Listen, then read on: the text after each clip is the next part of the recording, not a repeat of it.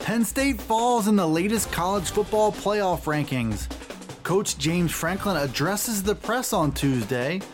Tom Allen has the highest of praise for the Nittany Lions program, and Penn State updates its depth chart for the Indiana game. I'm Dustin Hawkinsmith from Penn Live. We'll tackle all those headlines coming up on the Penn State Update.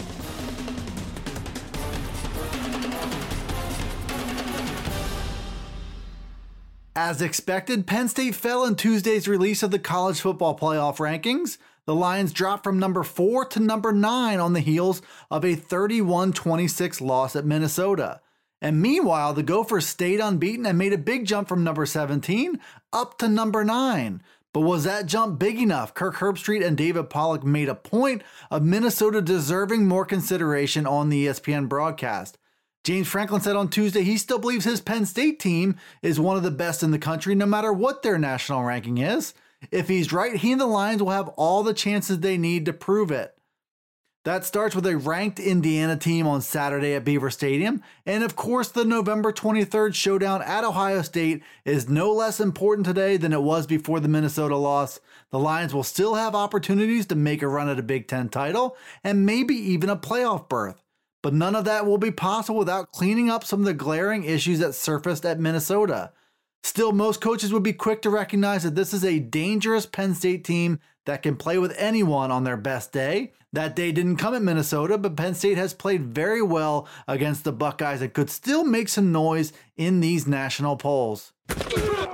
Penn State coach James Franklin met with the media on Tuesday for the first time since a 31-26 loss to Minnesota. That setback was the Lions' first of the season and was marked by untimely turnovers and struggles on defense. Franklin addressed storylines from that game and talked about the impact of being without two defensive starters early.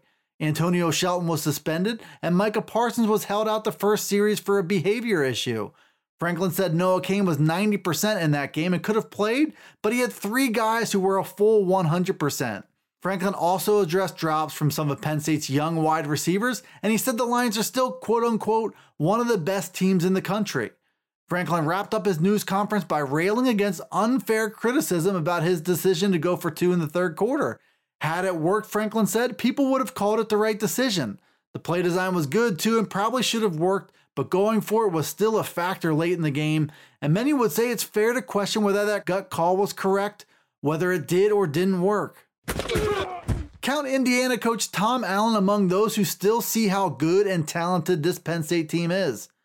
At a time when fans and pundits are shining spotlights on major question marks, Allen sees the glass as half full, probably even more than half full.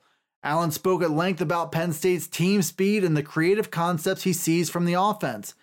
KJ Hamler remains a headliner, but Allen also saw on film many other ways Penn State gets its players in space.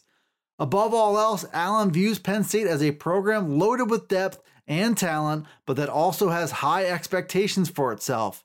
Each year his Hoosiers have played Penn State, Allen believes the Lions have gotten better and better. That could include the 2019 roster, which has unquestionably taken a big step forward in speed and talent. But the challenge will be getting back on track after that crushing loss at Minnesota. Doing so is much less about talent and more about fight.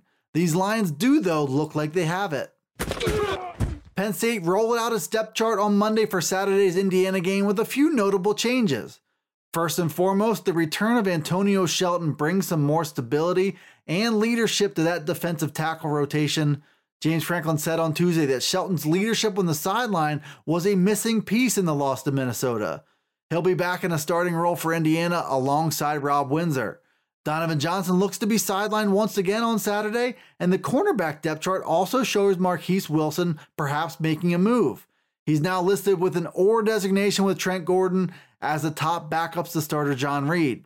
The running back position now features Journey Brown as the top name listed, ahead of Noah Cain, Devin Ford, and Ricky Slade. But one of the bigger surprises was the move to bump Slade down to the 4th running back on the list. Slade has averaged just 3.4 yards on his 35 carries this season. He's also made the wrong read on a key 2-point try at Minnesota and was stopped short of the goal line. But now the depth chart backs up what the numbers have suggested for most of the year. Slade looks like the Lions' 4th best back. Thanks for tuning in to the new Penn State Update Daily News Briefing. It's available right here on Penn Live, as well as on Alexa, Apple, Google, Spotify, and Stitcher. Be sure to follow, like, subscribe, and rate the podcast wherever it is you listen to it. And get all the latest from us here at PennLive.com/Penn State Football. You can also follow us on Twitter, Facebook, and Instagram. This is Dustin Hawkinsmith from Penn Live, signing off until the next Penn State Update.